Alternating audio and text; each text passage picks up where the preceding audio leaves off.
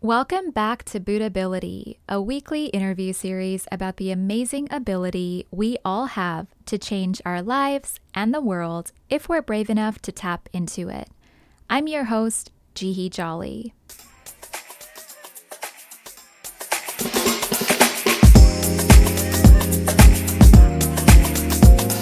Today we're talking about happiness and what it takes to believe that you can be happy, even when you're facing the most difficult circumstances.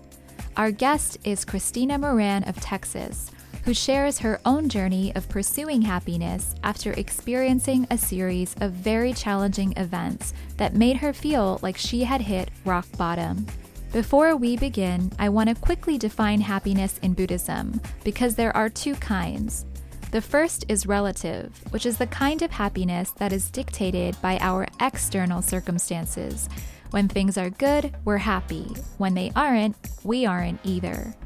The second, and the kind that Buddhists strive to pursue through chanting Nam-myoho Renge Kyo, is called absolute happiness, which is a state of life that is unshakable, a happiness that comes from a deep sense of confidence and self-worth, enabling us to experience joy even when storms are raging. Christina's story is about the latter. I'll let her share the rest.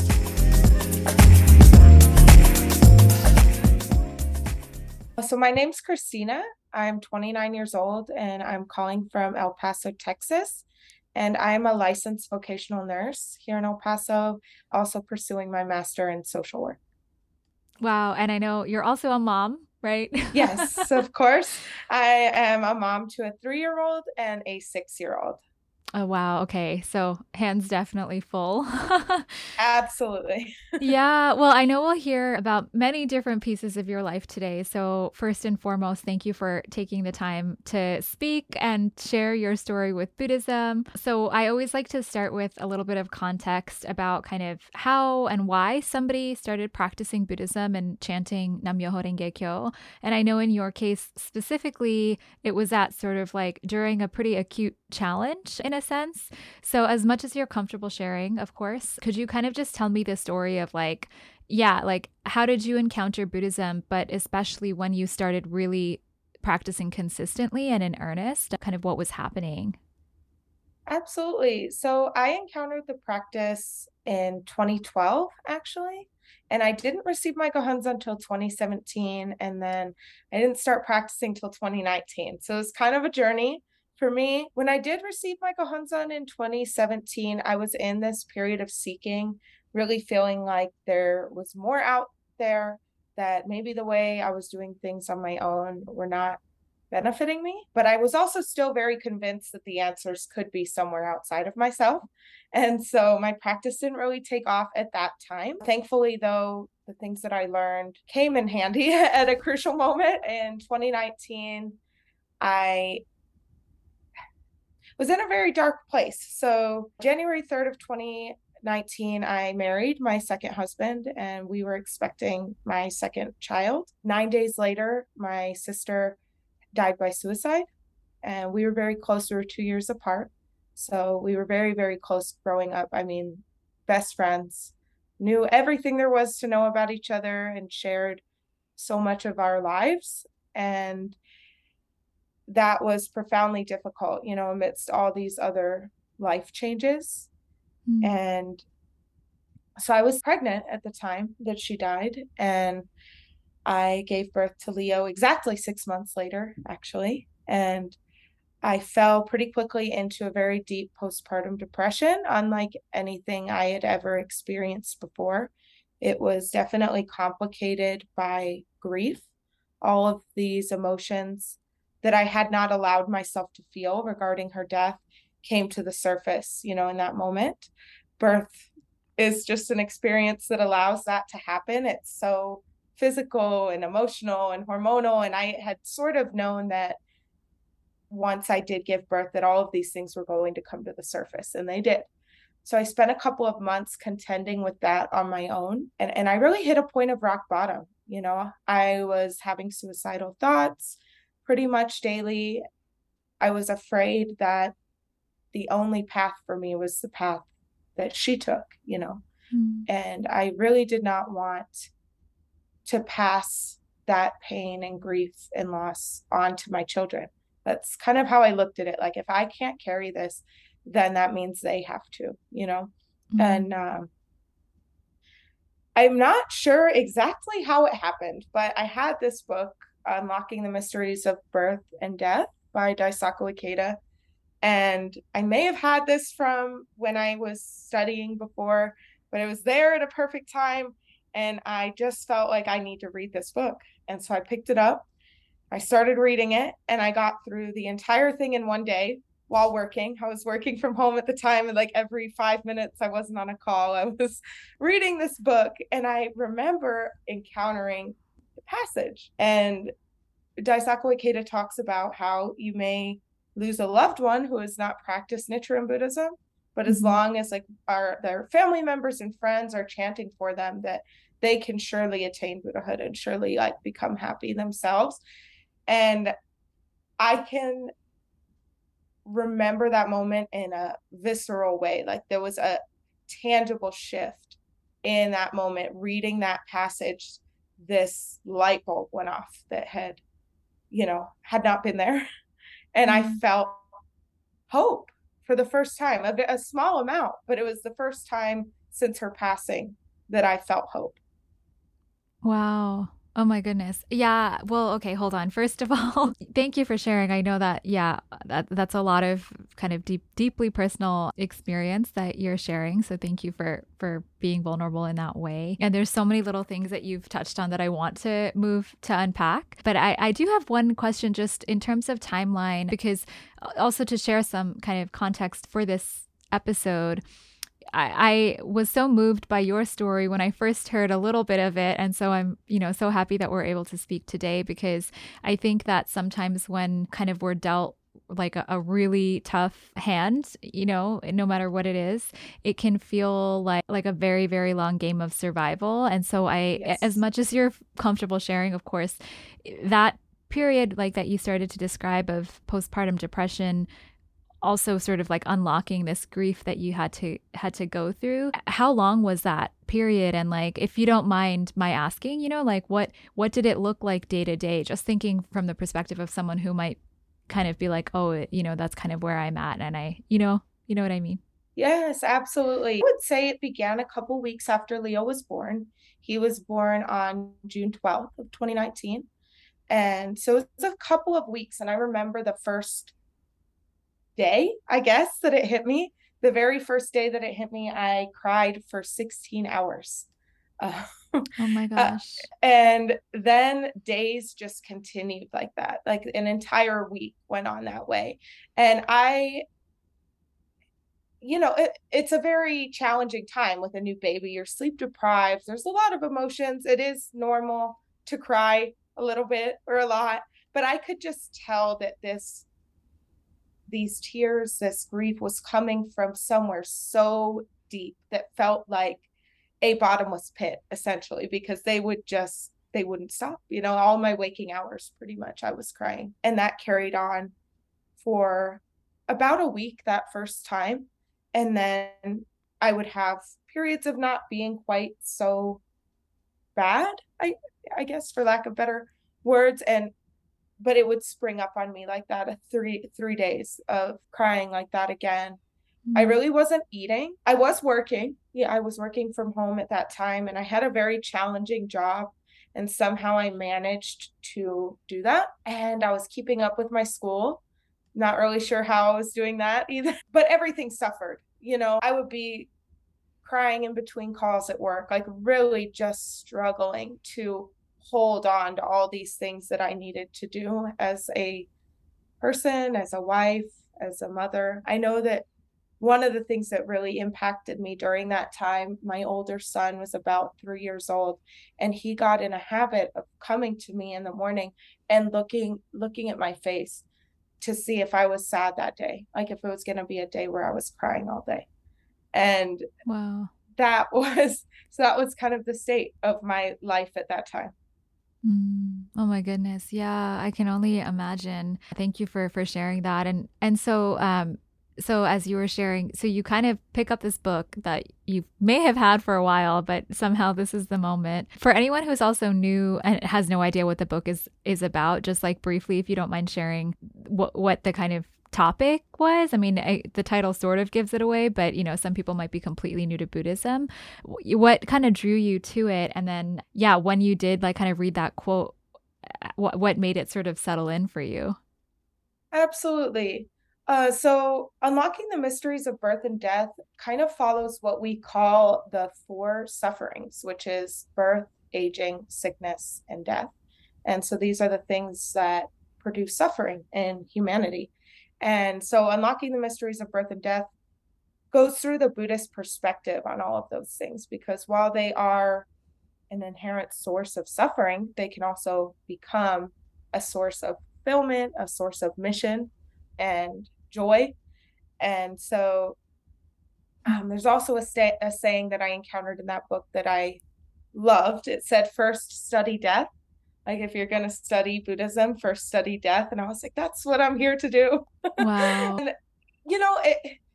the Buddhist view on death is a little bit more complex, I think, than some other religions. And so I wasn't really aware of any of that prior, that I hadn't studied it before. I didn't have a reason to. When I had first encountered the practice, I hadn't gone that deep and definitely wasn't trying to confront death.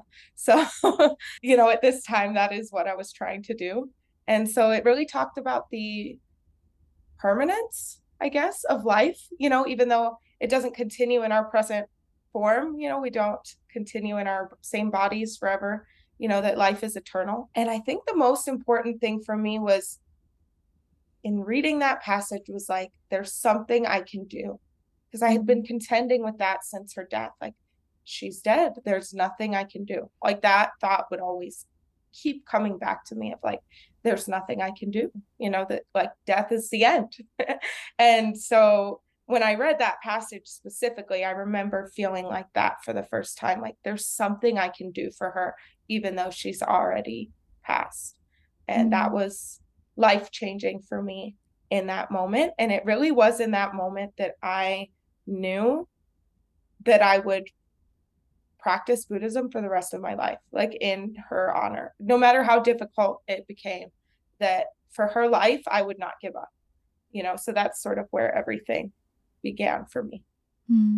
Oh my goodness. Wow. That's really beautiful. And I'm sure also reassuring to anybody who's experienced grief. I've spoken with some people for the podcast and then also of course in my personal life. So I understand in a sense what you mean. But for those who are completely new to chanting, so maybe we can talk about what that looked like. So because I first of all love that you shared that part, like first understand death if you want to know how to live, which yes, I adore that thought as well, because in a sense, it's like almost the perfect metaphor for exactly what you did, because I know so much changed after that. So, yeah. So did you start chanting after reading that book, or what was that kind of process like for you? So I read that book on November 1st of 2019. And so I was like, we're at the first of the month. And I was at this point of really hitting rock bottom. My marriage was suffering, my family relationships, my work, everything, was suffering as a result of that state that I was in, like so deep in depression. And so I decided to challenge myself to 30 days of faith practice and study for the month of November. And so I did start chanting that day. Initially, it was kind of tucked away in my office downstairs very quietly, hoping nobody would hear me, or in my car, just kind of as private as I could. But over time, of course, that changed. And so yeah, I started on that day, November 1st.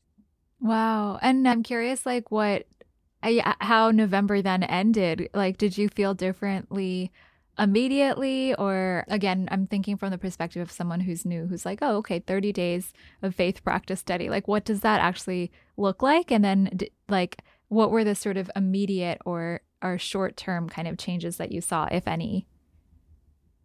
So immediately I felt it's a little bit hard to describe, but I felt better able to make decisions. And maybe that could be described as wisdom. I started going to therapy, I got on medication. So I was really able to tap into just my inherent wisdom, I guess, and make these choices that were also going to benefit my life and my environment. I stopped crying all the time. My son stopped coming and looking at my face to see if it would be a happy day or a sad day. There was just so much more peace in my home because my home had become a very chaotic place, as a result of everything that I was going through, on top of having a new baby and all of that.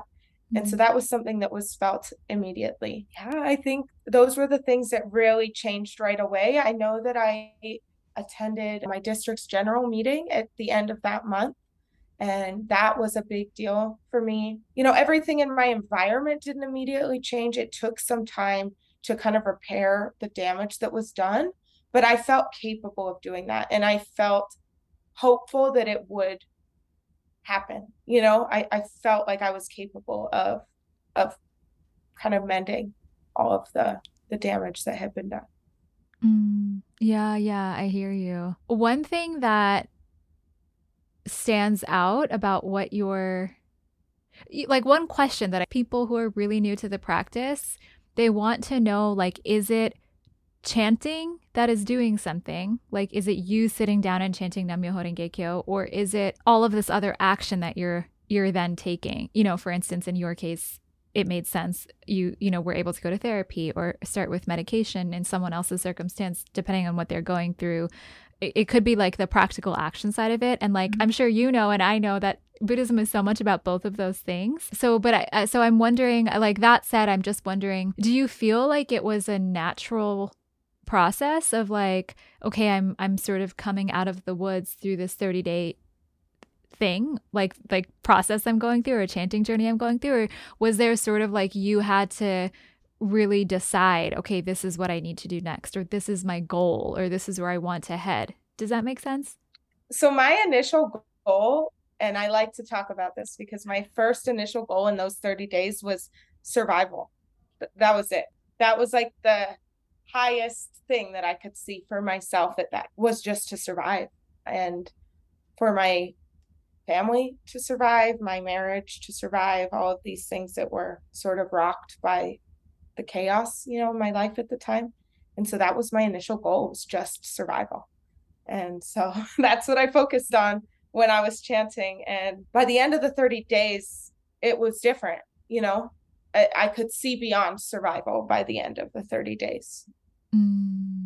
Yeah, okay. I completely understand. And actually, yeah, so this is a little bit of what we discussed on the phone because, and also if you're comfortable sharing, I know that like your like giving birth and your sister's passing marked this very kind of important time for you, but our sort of life tendencies or our karma, it starts way, way before that, and we didn't talk much about kind of like how you were doing or where you were at prior to all of that happening, At that moment, of course, it makes sense that life felt like survival.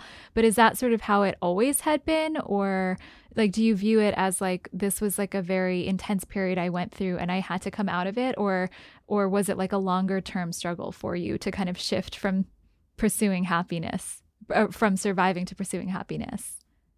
It had always been a struggle. I think survival was always the name of the game for me, as long as I can remember. So I guess pretty much like adolescence onward through adulthood. This situation made survival on my own feel nearly impossible, when in the past I could just kind of coast with it.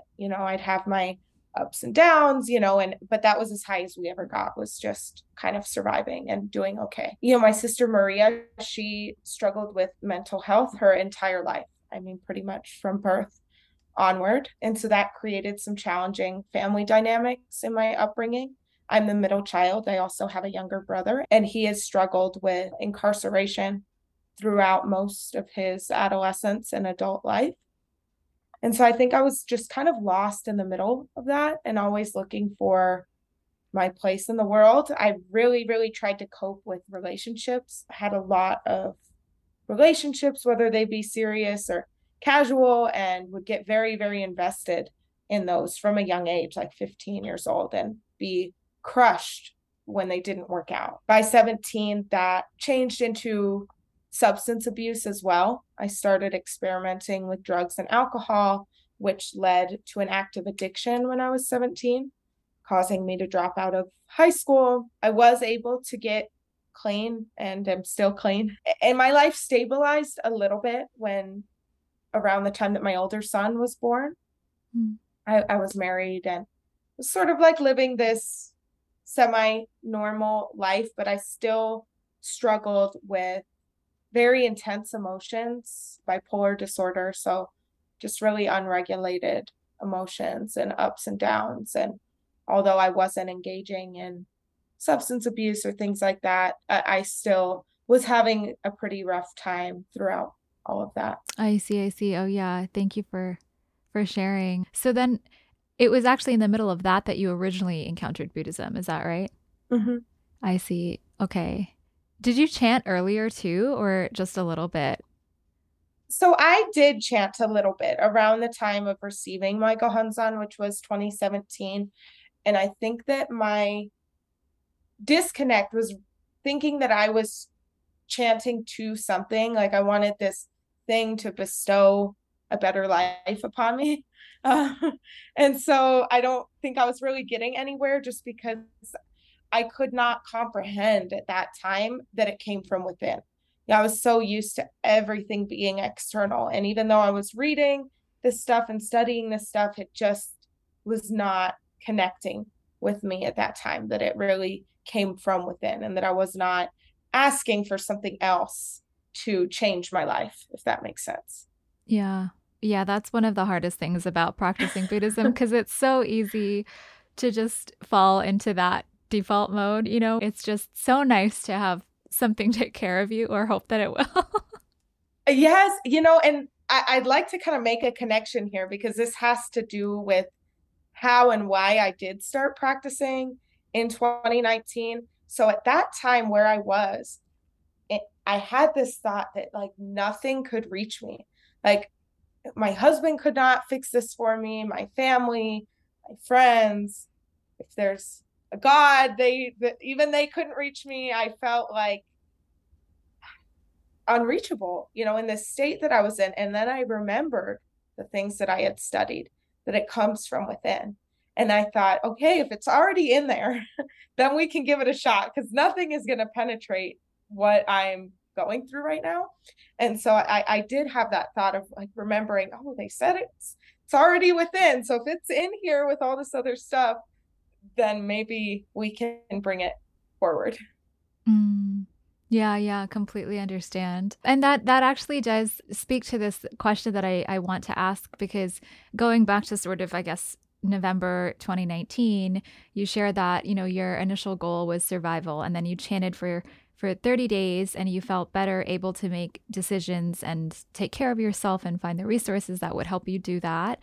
At some point, that kind of goal changed, it sounds like, beyond just surviving. So I'm curious if you can share more about this, or sort of like, it's almost like you touched on it, because that core teaching of Buddhism that everything is inside you is one of the hardest things to believe, even if you are chanting. And I'm wondering kind of like, yeah, what kind of happened next for you internally after that month of chanting? So as a byproduct, I suppose, of chanting, since my goal was simply survival, I started to value my own life. And I had never valued my own life before. My life felt like this thing that I was kind of stuck with. And I don't know, I never found any value in my own life, really. And I think that was evidenced by the abuse, to my body with substances, and um, not eating, and just all kinds of things, unhealthy relationships. I never really demonstrated value of my own life. And so it's kind of difficult to explain what that feeling was like. I guess for me, the way that I've been able to describe it is that previously I was approaching the world from this place of lack and emptiness, and that affects how you deal with everything and everyone. And so I went from that to approaching the world from a place of value.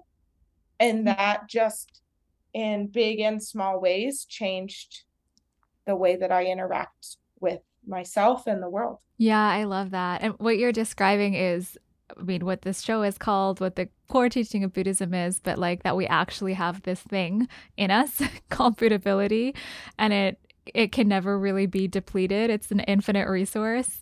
But I completely hear you. I mean, if first of all, if you've never been exposed to that way of thinking, it's hard to believe that we have this kind of resource within us. But then even once you are introduced to it, to believe that it's there and consistently use it is difficult unless you're practicing tapping into it and you actually see it in your daily life. So I'm curious, like you described sort of like what your days were like in those early months postpartum, and that kind of after you started chanting consistently, how did your external environment change? Or like, what did it look like for you to, for instance, as you're saying, start to feel this sense of value, for your own life?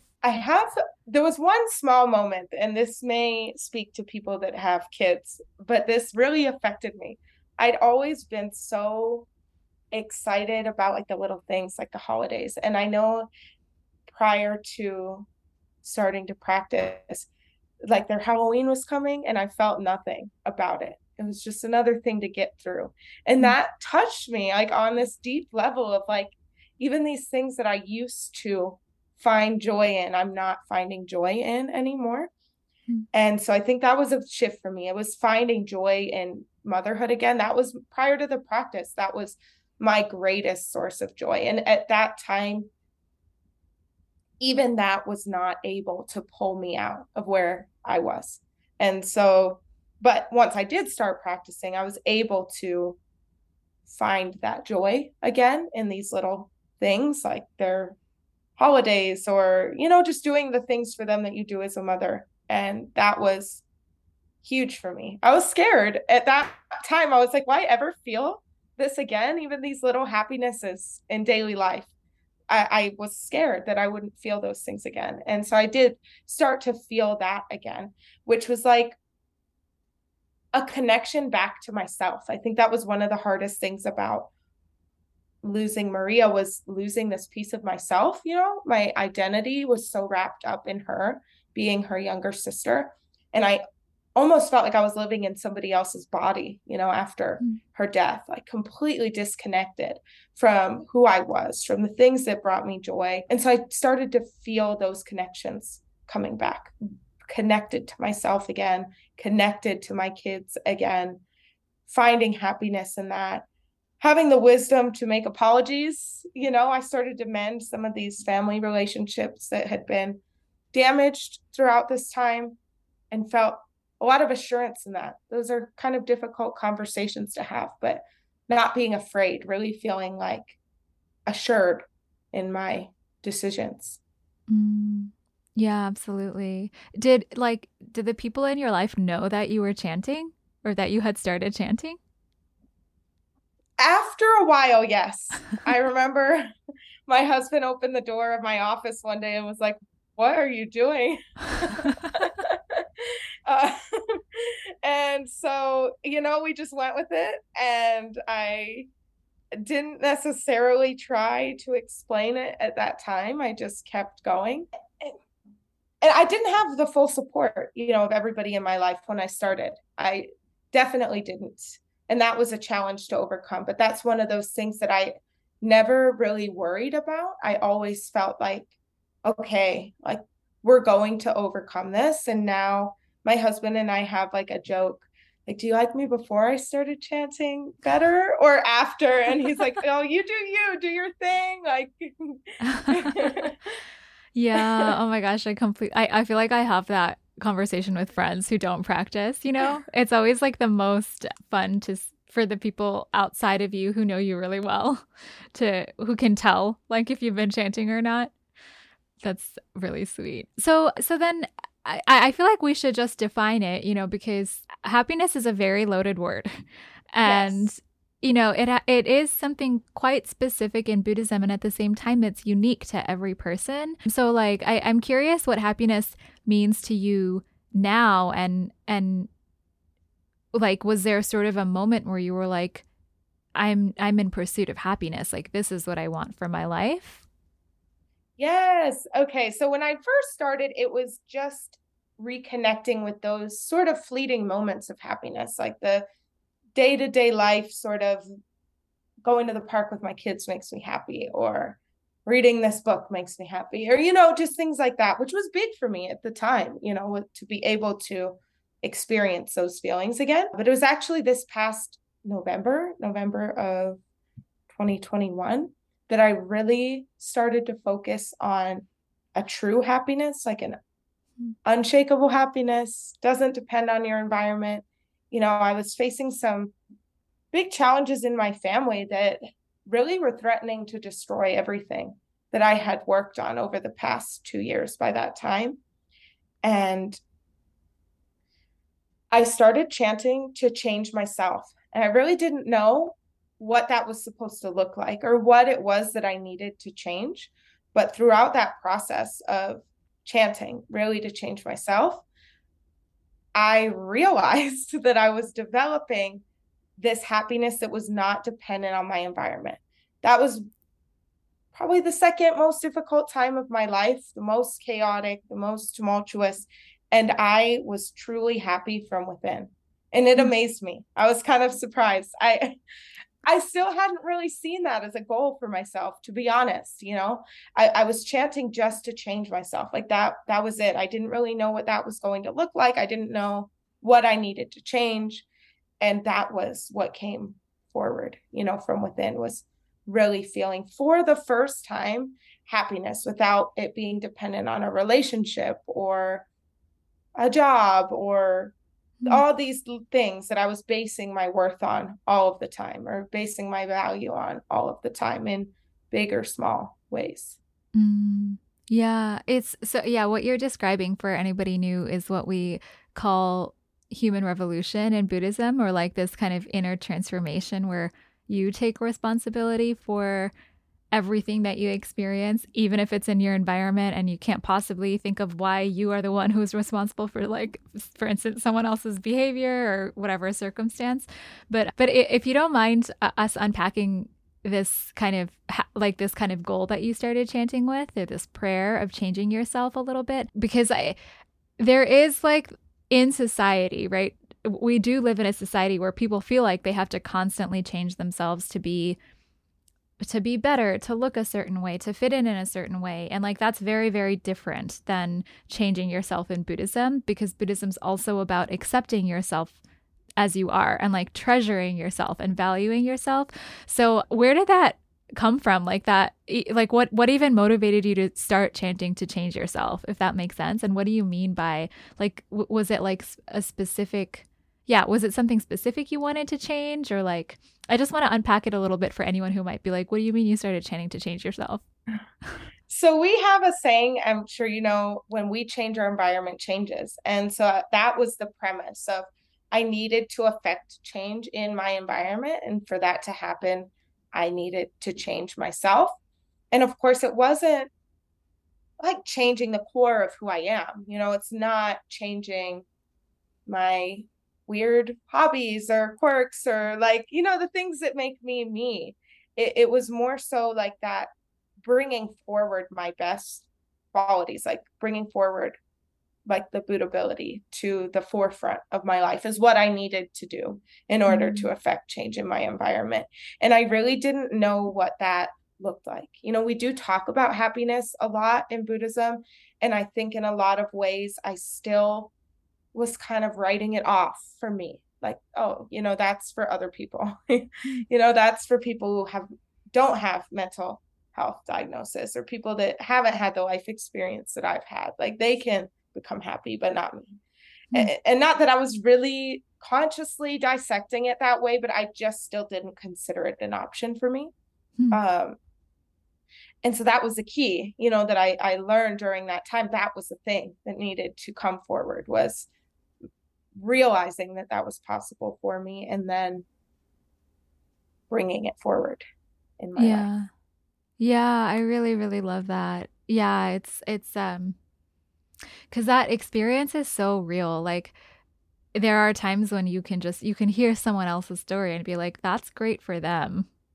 And Yes. yes, I theoretically believe that you can use this practice to get there, but not for me. Like, I am the exception to the rule, kind of that feeling.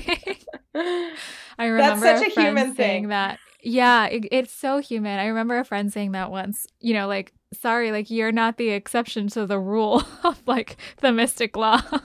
It just works. Yes. But it can feel that way for sure.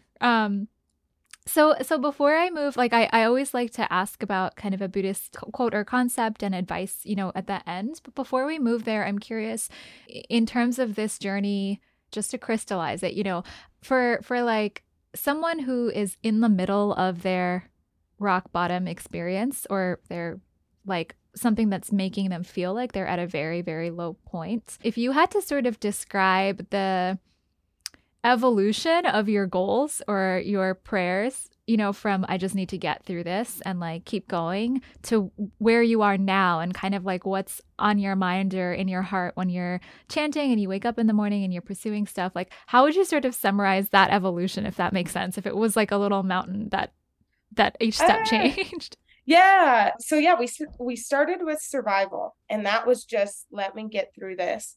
And I have a lot of compassion for that person now, and I think that that is a wonderful place to start if that's where you are and that's all you can see, because at that time if somebody told me chant for my happiness, I don't know that I would have been able to see that. Like I could kind of see survival at that time, and so that's where I started, was at that. And I think as I went on through that, I started to value my life, so I kind of chanted to foster that value, like to tend to it, to let that grow, because it was just a little tiny little sprout at that time. So I chanted for that.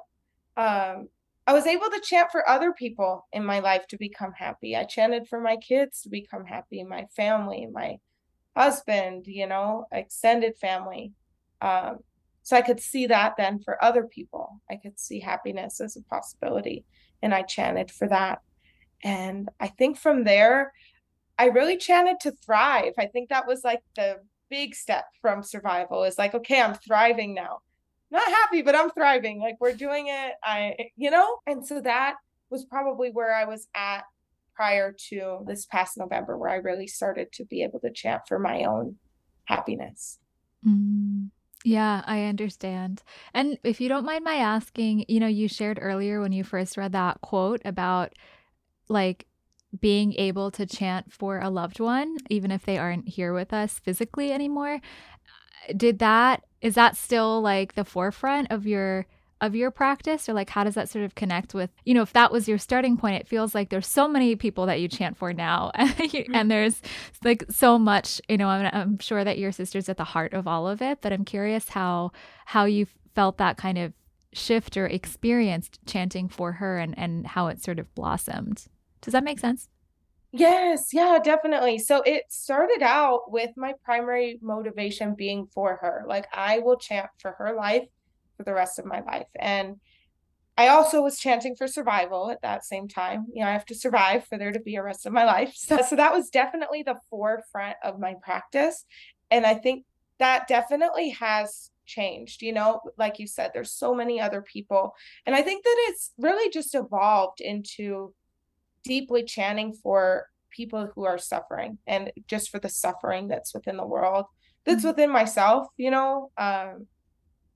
So that has definitely shifted, but there's like a special connection that I feel with her when I'm doing activities or even doing something like this. Like I feel like everything that I'm doing within my Buddhist practice is directly benefiting her life, because that's where my Buddhist practice began. And so I Mm. just find that so like profound. It's Yeah. Yeah, absolutely. I love that. Yeah, it's like a shared life. Um, yeah, it's really beautiful. And that actually that makes me think I didn't think to ask about this, but one kind of final piece of this is I'm Mhm. curious what the role of the Buddhist community was in your practice, because of course there's chanting every day and studying and you've shared, a bit about those, but there's also this like very vibrant, active Buddhist community. I know you're part of it in El Paso, and I know that now you're also supporting and connecting with other people who practice. So just curious, like, yeah, what role that played in your own journey. So when I first started to practice again, there was one leader in particular that never stopped reaching out to me. So initially it was just her and I, kind of, and she helped me get connected again back to my district where I was able to attend a meeting that same month in November and really deeply connected with the community at that time. Of course, a few short months later, we had COVID, which changed things. I was going to the center with my kids and, getting to see everybody in person on Sundays and all of that. And, Zoom did change things a little bit, but I feel now like even the people that I've only ever seen on Zoom, I feel like I know them, like in a Totally. very personal way. They're one of, the greatest support systems that I have.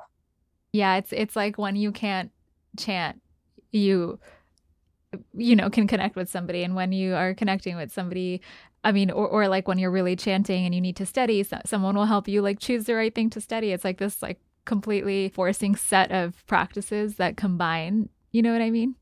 It's incredible. I had the opportunity to serve as a district leader and I really, really bonded with the other leaders and members in the community and had the opportunity to also reach out to be the person that's reaching out to the young woman that maybe needs some support or guidance. And so it's like kind of coming full circle a little bit. Yeah, amazing. So I want to move to my two closing questions. Just thinking about this whole journey, do you have kind of a favorite Buddhist concept that you always go back to, or a Buddhist quote that you always go back to? I'm sure there's many, but yeah, anything that you'd want to share. Yes, I'm super prepared. I have them right here. And I actually Amazing. have two. It's one from Nichiren Daishonin and one from Daisaku Ikeda. Sure. And so the first one, Nichiren writes, Myo means to revive. That is to return to life. It's very short, but that from the moment I read it was actually in 2017 and it just touched my heart, even though I could not comprehend it. And now, a couple years into my practice, it reminds me of the restorative power of Nam-myoho Renge Kyo, like the power to really restore everything in life, even from previous lives. The happiness I never felt restored, So I Mm. love that quote. And then I actually have a different quote. This is from Daisaku Ikeda. And I encountered this quote after a friend of mine's sister died by suicide. And it has been probably the core of my practice ever since. And it says, to my friends, in the midst of hardships, we need to strengthen human bonds more than ever. Let's convey voices of love and care and help relieve friends of their worries and anxieties. Let's become people of action who remove suffering and impart joy. So I'm like, Wow. that's the purpose of life, to remove suffering and impart joy in yourself and in others, your environment. So Yeah. Oh my gosh, that's incredible. Thank you for sharing that. It like it elevates, your entire, not just yours, but one's entire struggle, whatever it is that you might be going through, to this like plane where all of the other people are too, and it like gives, it gives so much meaning yes. to why we go through things. So I love that. Thank you for sharing. So I'll move to my closing question, which I always end the show with, which is a piece of advice. So if you could give a piece of advice to someone who's new to Buddhism and struggling with feeling like maybe they're just surviving or happiness is not in the cards for them, what would you say? All right. My number one advice is don't give up. Those moments are so difficult. And I know that minutes feel like hours and hours feel like days when you're in that state, but see it through. Don't give up. And it's okay if all you can think about is survival. Like, that's okay. Like, don't give up on the hope that you will see happiness someday. You don't have to see it at that present moment, but you can try to foster that hope. And I would encourage study about what's troubling you. For me, it was death. That's what I needed to study. For other people, it might be something else. And I would really encourage to seek about that and combine the chanting with the study, for that was really the thing that changed things for me, was combining those two things. And so I would recommend to study about whatever it is that's troubling you.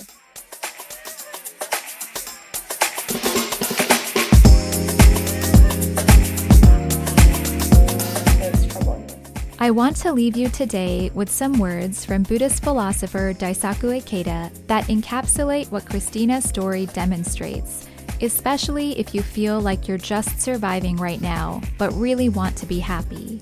He writes, "Life is filled with all sorts of struggles and sufferings, our own illness or that of loved ones, death, financial hardship, relationship problems, the frustration of not being able to have what we want, and the list goes on. Problems are unavoidable. They are an inescapable reality of life.